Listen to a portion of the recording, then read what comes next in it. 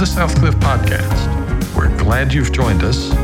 Now, here's Senior Pastor Dr. Carol Marr with this week's sermon.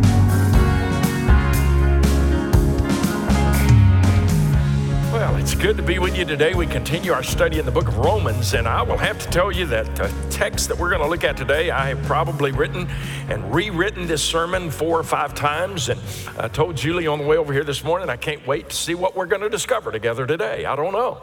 Every time I look at it, there's a new word that we need to pay attention to, but these are powerful words for us.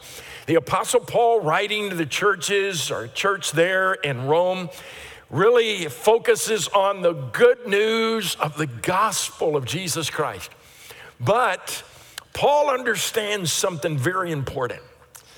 To really understand how good the good news is, you got to understand the bad news.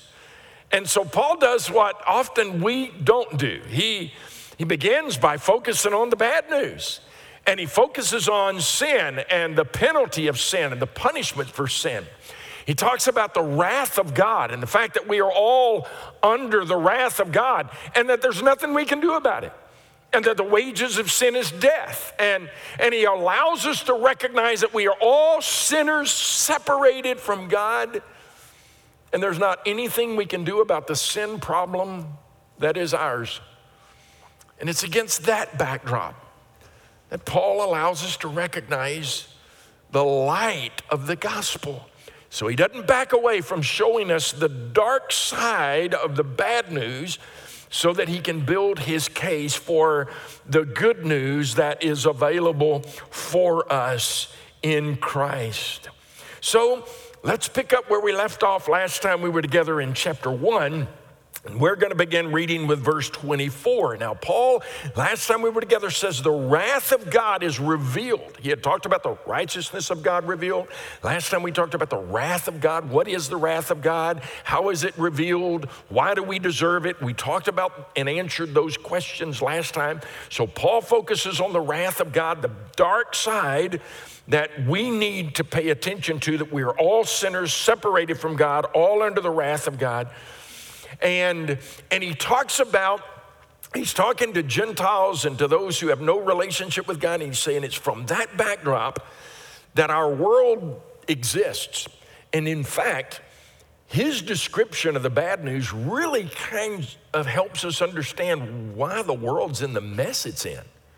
What we're going to discover today is what Paul describes really as a picture of our world with a view separate from God. So beginning with verse 24, he makes this word, therefore. Well, now, wait a minute. If we begin in verse 24 where he says, therefore, he's connecting us to what has been said before that. I always tell you, when you see the word therefore in the Bible, you ask yourself the question, what is it there for? It connects us to what has happened. So why don't we do this? Let's back up to verse 23, pick up a little of what Paul is talking about, and then proceed in verse 24. And he says, or in verse 22, professing to be wise, they became fools and exchanged the glory of the incorruptible God for the image of the form of corruptible man, of birds and 4-footed animals and crawling creatures.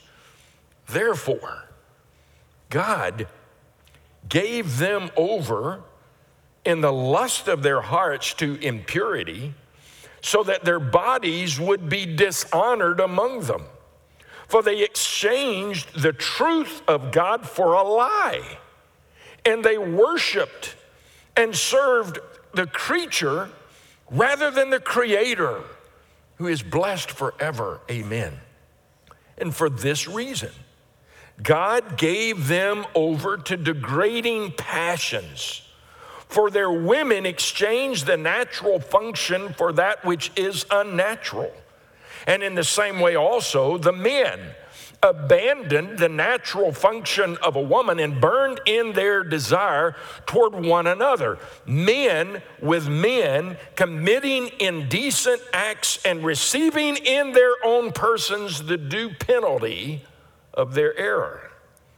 And just as they did not see fit to acknowledge God any longer, God gave them over to a deprived mind to do the things which are not proper, being filled with all unrighteousness, wickedness, greed, evil, full of envy, murder, strife, deceit, malice. They are gossips, slanderers, haters of God, insolent, arrogant, boastful, inventors of evil, disobedient to parents, without understanding, untrustworthy, unloving, unmerciful. And although they know the ordinance of God, that those who practice such things are worthy of death, they not only do the same, but they give hearty approval to those who practice them. Now, this is a powerful passage of Scripture. In fact, I recognize that in the text before us, Paul begins to talk about the condition of man's heart. He says, first of all, that we have denied the evidence that God has given to us. And we have, in willful ignorance, repressed the truth. God has revealed himself, as we saw last time we were together, in nature on the outside, in conscious on the inside, so that every one of us know there's something more to life than this.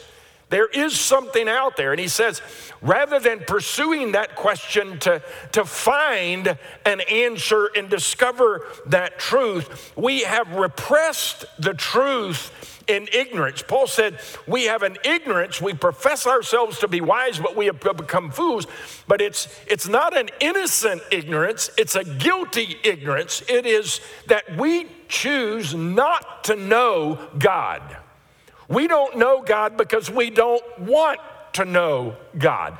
I choose not to look in that direction. He says from there, we have replaced God. We have replaced God with ourselves. We have taken God's place on the throne of our life to make life about us. And he says the process that brings that about is that in our thinking we become futile, foolishness in our heart, and in our hearts they are darkened and we become fools. So now Paul says, okay, this is what man does. He exchanges the glory of God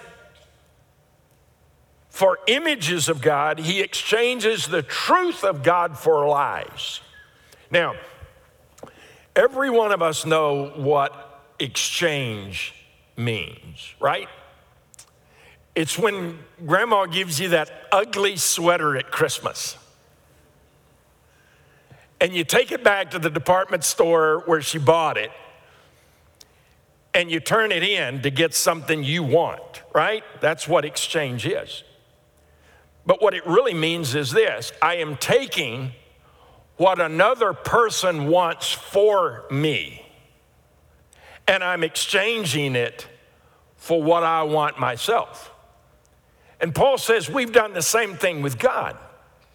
We have taken what God wants for us, and we have exchanged it for what we want.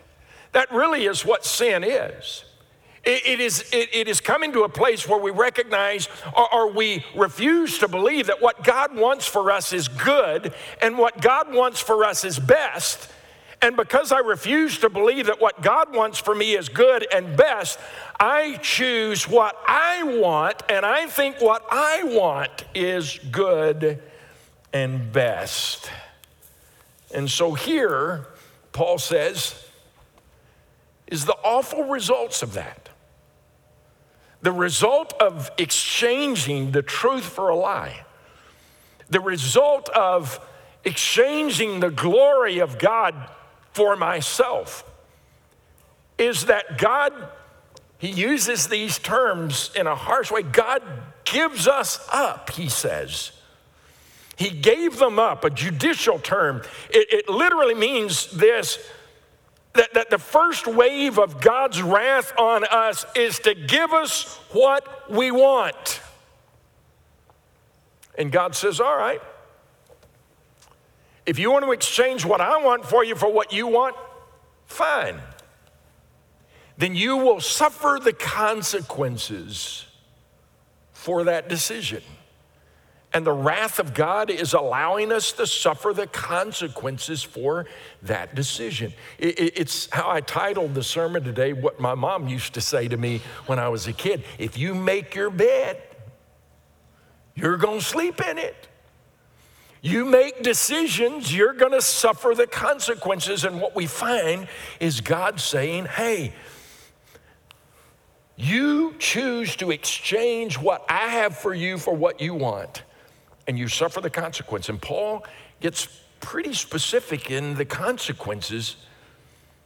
And in doing so, really helps us understand why the world's in the mess it's in. Have you ever wondered why our world is in the mess? How did we get here?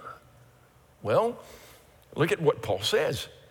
He says, when you exchange the glory of God for self, when you exchange the truth of God for a lie, there is, he says, first of all, a sexual exchange that takes place. Now, Paul offers a detailed description here of this sexual perversion that's a result of the exchange. Now, I don't have to tell you, in studying this passage of Scripture, I've discovered that teachers make one of, I believe, two mistakes when we look at this passage of Scripture. The first mistake that I think some people make is that they just ignore this altogether and pretend the Bible doesn't say it. Or they make excuses for it and go over it. Well, he doesn't really mean that. He's not really talking about that. The other extreme is that there are some who make the entire passage of Scripture all about this. I mean, Paul's going to use homosexuality as an example of that exchange. And a lot of people believe this entire passage we just read is all about homosexuality, but it's much broader than that. In fact, what Paul is doing is drawing from his own experience. Rome was a horrible place at the time that Paul was writing. It was a seat of sin. Homosexuality was rampant in Rome. Many of the emperors of Rome were practicing homosexuals, and Paul draws from that culture to say, here is a perfect example of what the exchange of self, of God to self, the exchange of the glory of God for self, and the exchange, this is what it looks like. And so he uses this as an example in this particular text as an illustration of exchanging God's plan for my own. He said, this is an example. God has a plan and I say no to God's plan. I want my way. Now make no mistake, listen to me carefully. Make no mistake. The Bible clearly teaches that any sexual relationship apart from that of a husband and wife in the covenant relationship of marriage is a sin. Now, even as I say that, I have to drill deeper to say the Bible says that any sexual relationship outside the covenant relationship of marriage. Now we got to talk about, well, what does the Bible mean by the word marriage? Well, according to the Bible, marriage is a covenant relationship that can be entered into and is experienced between a man and a woman. Not a man and a man, not a woman and a man, but a man and a woman. And it's clear in Scripture. And isn't it interesting that we've got to drill even deeper? Because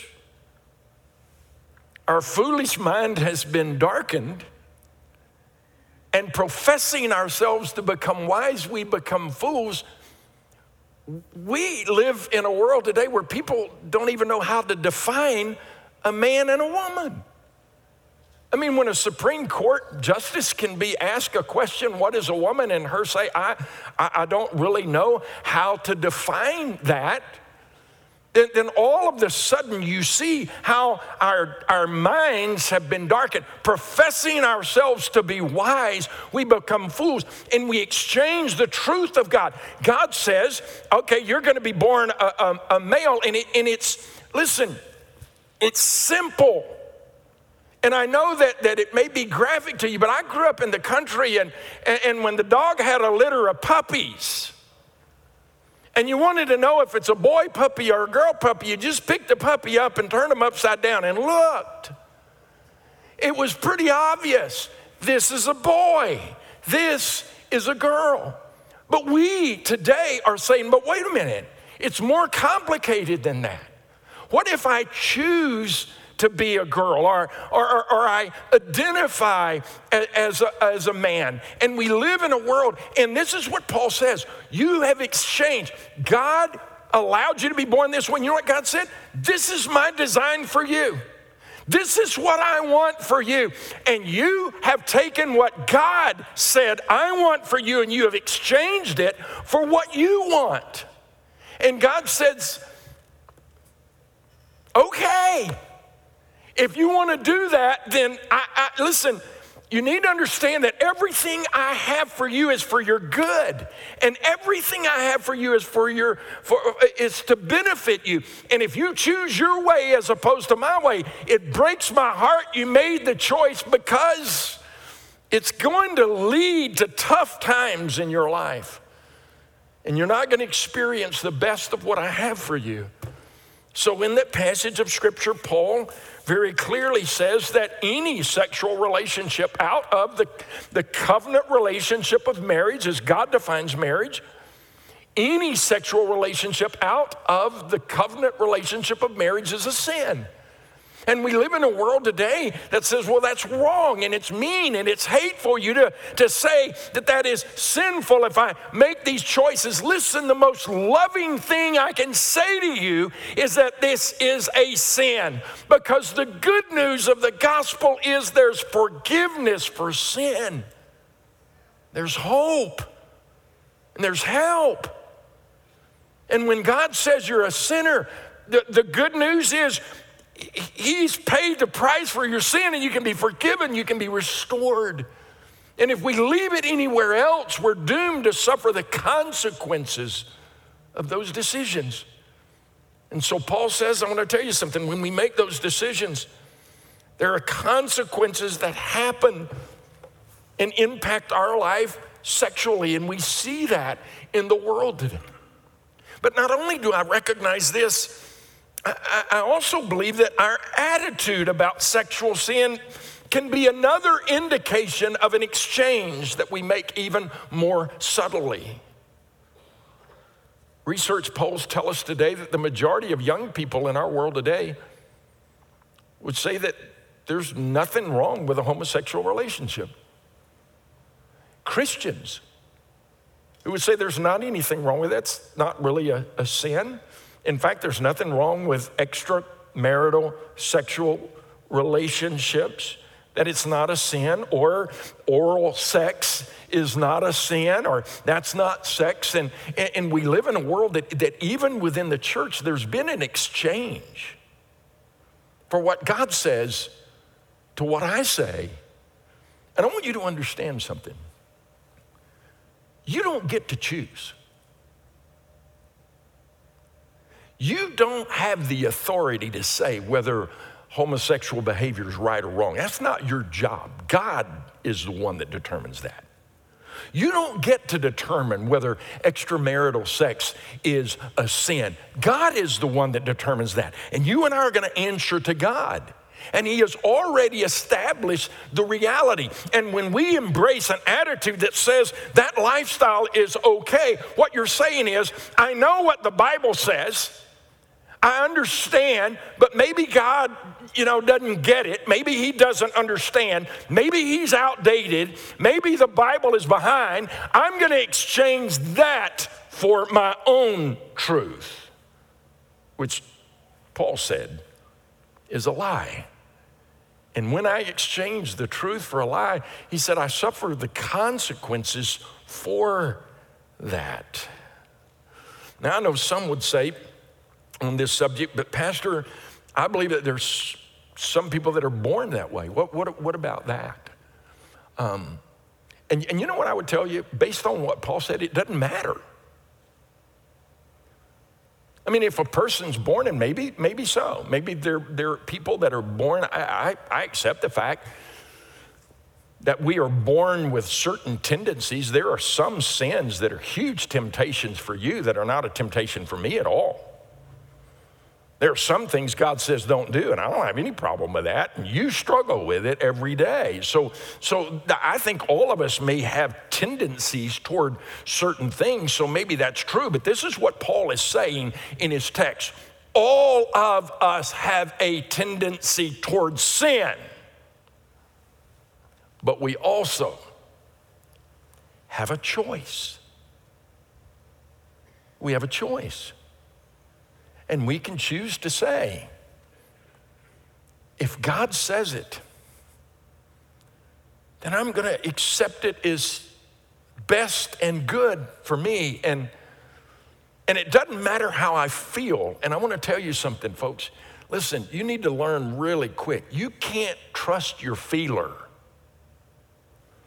So many times, well, I just don't feel like that. Don't ever make a decision based on your feeler. You can't trust your feeler. There's not a successful person on earth that got there because of their feeling. How many times have you just didn't feel like getting out of bed, but you got up anyway and you went to work. You didn't feel like going to school, but you did. You didn't feel like, so you have learned in life not to trust your feeler, but isn't it amazing when it comes to things like this? We want to, well, I feel, don't trust your feeler. It's not up to you. And so Paul is saying, listen, there's a dark side we don't like to look at.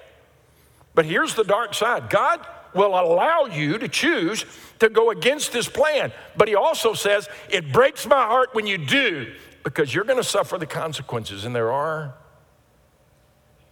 consequences. Secondly, not only does he say that there is a sexual exchange, there's a material exchange. He says in verse 29, filled with every kind of wickedness, evil, greed, depravity. What that literally means is we have exchanged God's plan of holiness and righteousness for wickedness and evil. We live in a world today where the sense of right and wrong no longer exists. And a situational ethic has emerged to say, what's right for you is not necessarily right for me. And what's wrong for me is not necessarily wrong for you. And the circumstances dictate what is right and wrong. And we live in a world, and we scratch our head. If you see the world from the Christian viewpoint, you scratch your head to understand that Paul says, your foolish heart is darkened. Professing yourselves to become wise, you become fools. Material things become the center of the universe. It's what he said when he says you worship the creation rather than the creator. And you give your entire life for the almighty dollar. And we step on and hurt others in pursuit of our own greed and selfishness and self-centeredness. And the attitude of the world today is get all you can all you get, and sit on the can. And the attitude of God is the exact opposite. And the freedom that he offers, and so many of us are in the bondage of materialism because you never get enough. You can never have enough, and it never brings real security, because even when you get what you think will be enough in your nest egg, the stock market crashes and you begin to worry again because your hope is there and not in him. And he says, when you begin to put all of your trust, you exchange the truth of God for a lie. There's a material exchange that takes place, and you begin to worship the creation rather than the creator. And as a result of that, greed and depravity, self-centeredness, selfishness begins to take over your heart, and that becomes a picture of who you are. He says not only that, there is a social exchange that happens. He said envy and murder and strife, gossips, malice, slanderers, deceit, Facebookers, Snapchatters, tweeters, cyberbullies. When we exchange the truth of God for a lie, we put a spin on everything and we become people who envy and strife is the watchword of the day. I mean, look around at our world. We can't get along. We can't even disagree on things. We can't even have different opinions about things. There's a social exchange when God tells us that we're to love each other and live our lives for one another.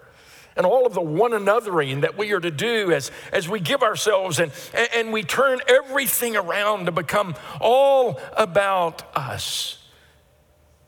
To create almost a generational anger and bitterness. Paul said,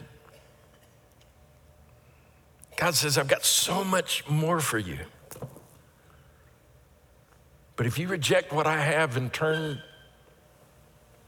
to the creation more than the creator and to the lie rather than the truth, then this is what's going to happen.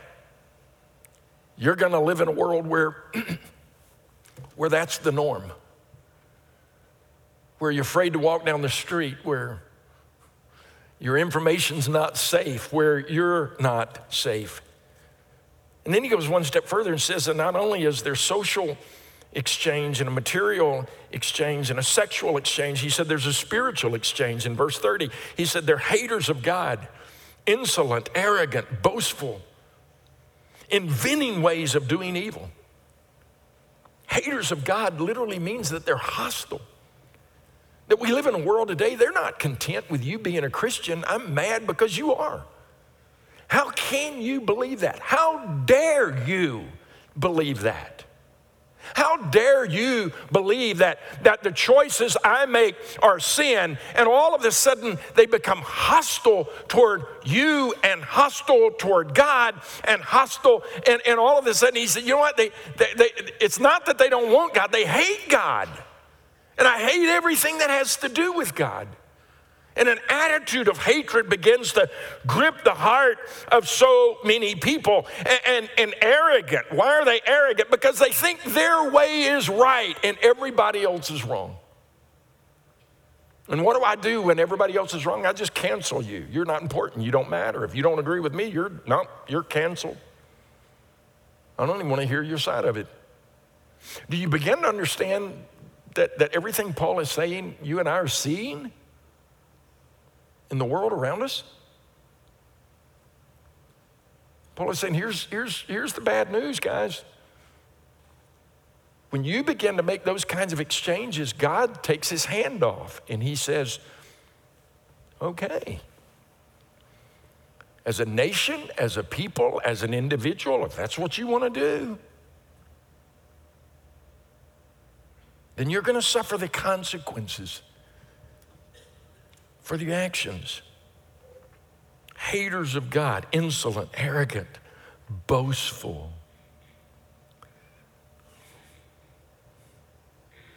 Inventing ways of evil. Boy, that's not a description of where we are today. And then the final thing that he mentions is this: there's a relational exchange. In verse 30 and 31. Disobedient to parents, no understanding, untrustworthy, unloving, unmerciful. Now, if you want to know if that's a description of our world today, just ask a teacher.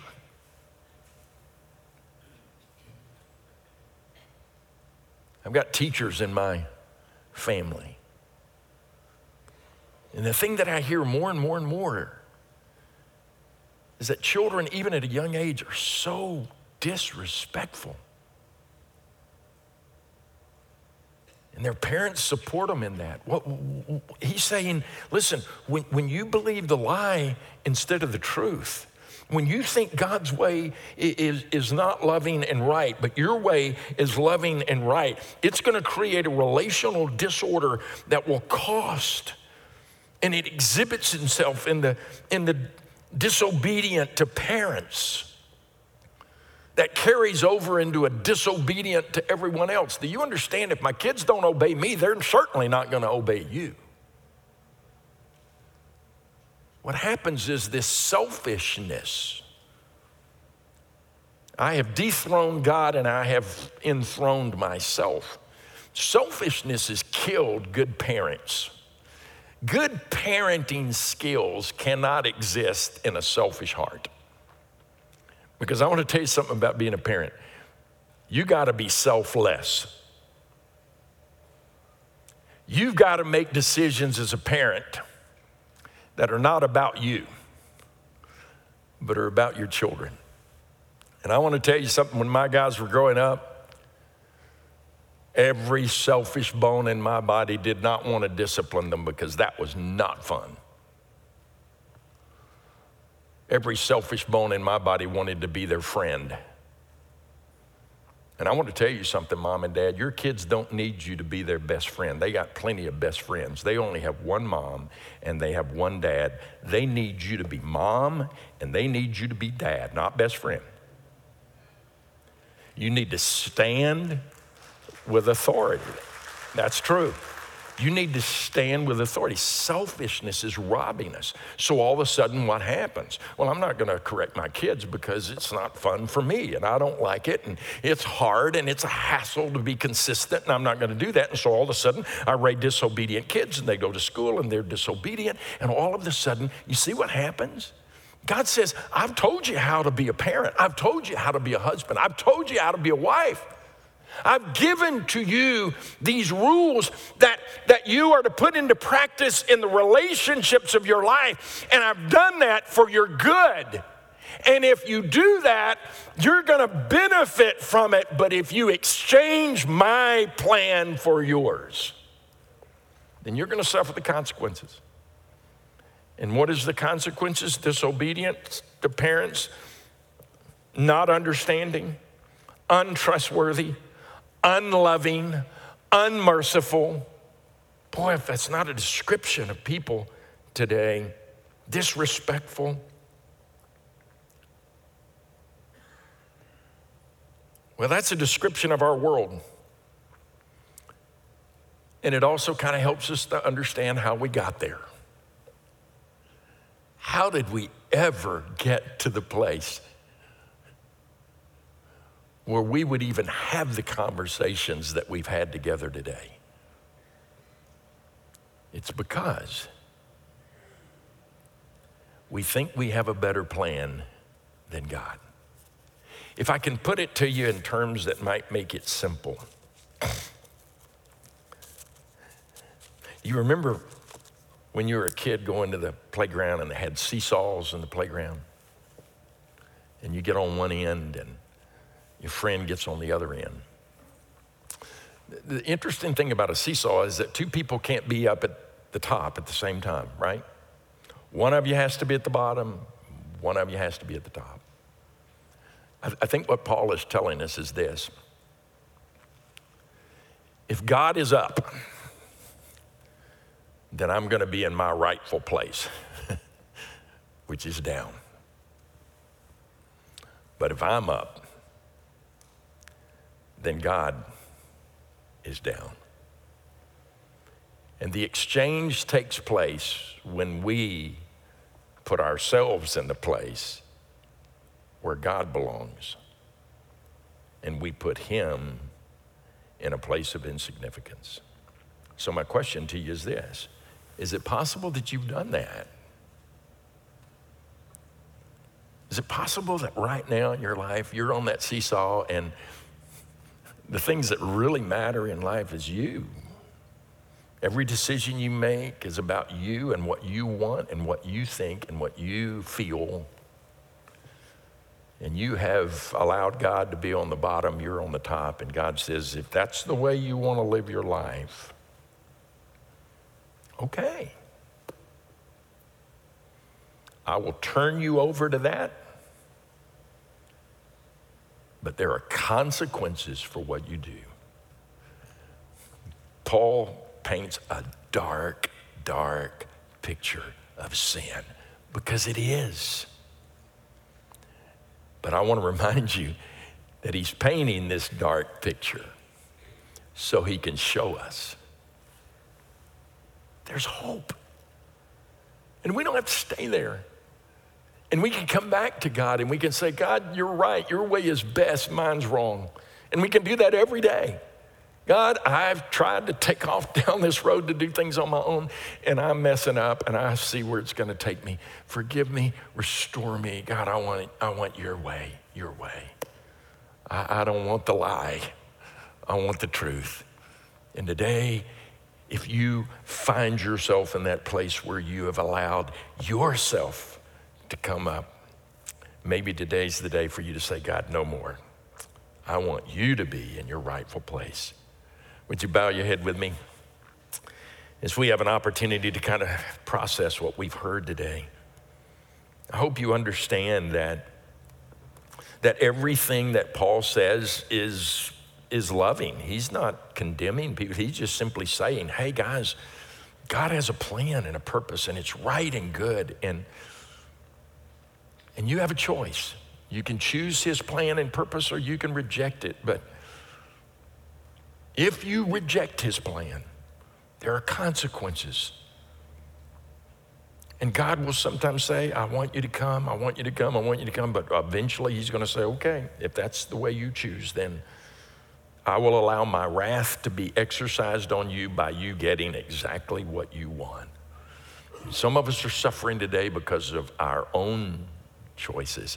And today we can come back. We can be restored and find forgiveness. Maybe you're here and have never accepted Jesus as Savior, and we want to give you an opportunity to make that decision as well. I'm going to pray for you, and then we're going to have a song played, and I just want you to just bow your head and carefully look and let God speak to you in this moment. Father, I thank you for the message you've given us today. I thank you that the truth is so clear that we can see it. You don't beat around the bush. You don't you just give it to us straight. Thank you for that. And thank you that giving it to us straight allows us to see that many of us in this room have exchanged the truth for a lie. We think we've got a better plan than you. Many of us in this room not just exchanged the truth for a lie, we've exchanged your glory for our own self. Your glory means that we are obedient to do what you tell us to do, and we've chosen to go against that. So Father, bring us back. Today, Holy Spirit, we ask you to forgive us and restore us in fellowship. For those that are in this room and those listening who have never accepted you as Savior, today I pray would be the day that they would receive you as their Savior and Lord, to know that your plan is good and right. And we thank you for that. In Jesus' name, amen.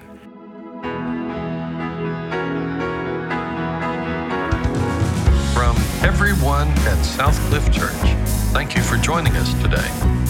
If you would like more information about Southcliff Church, please go to southcliff.com.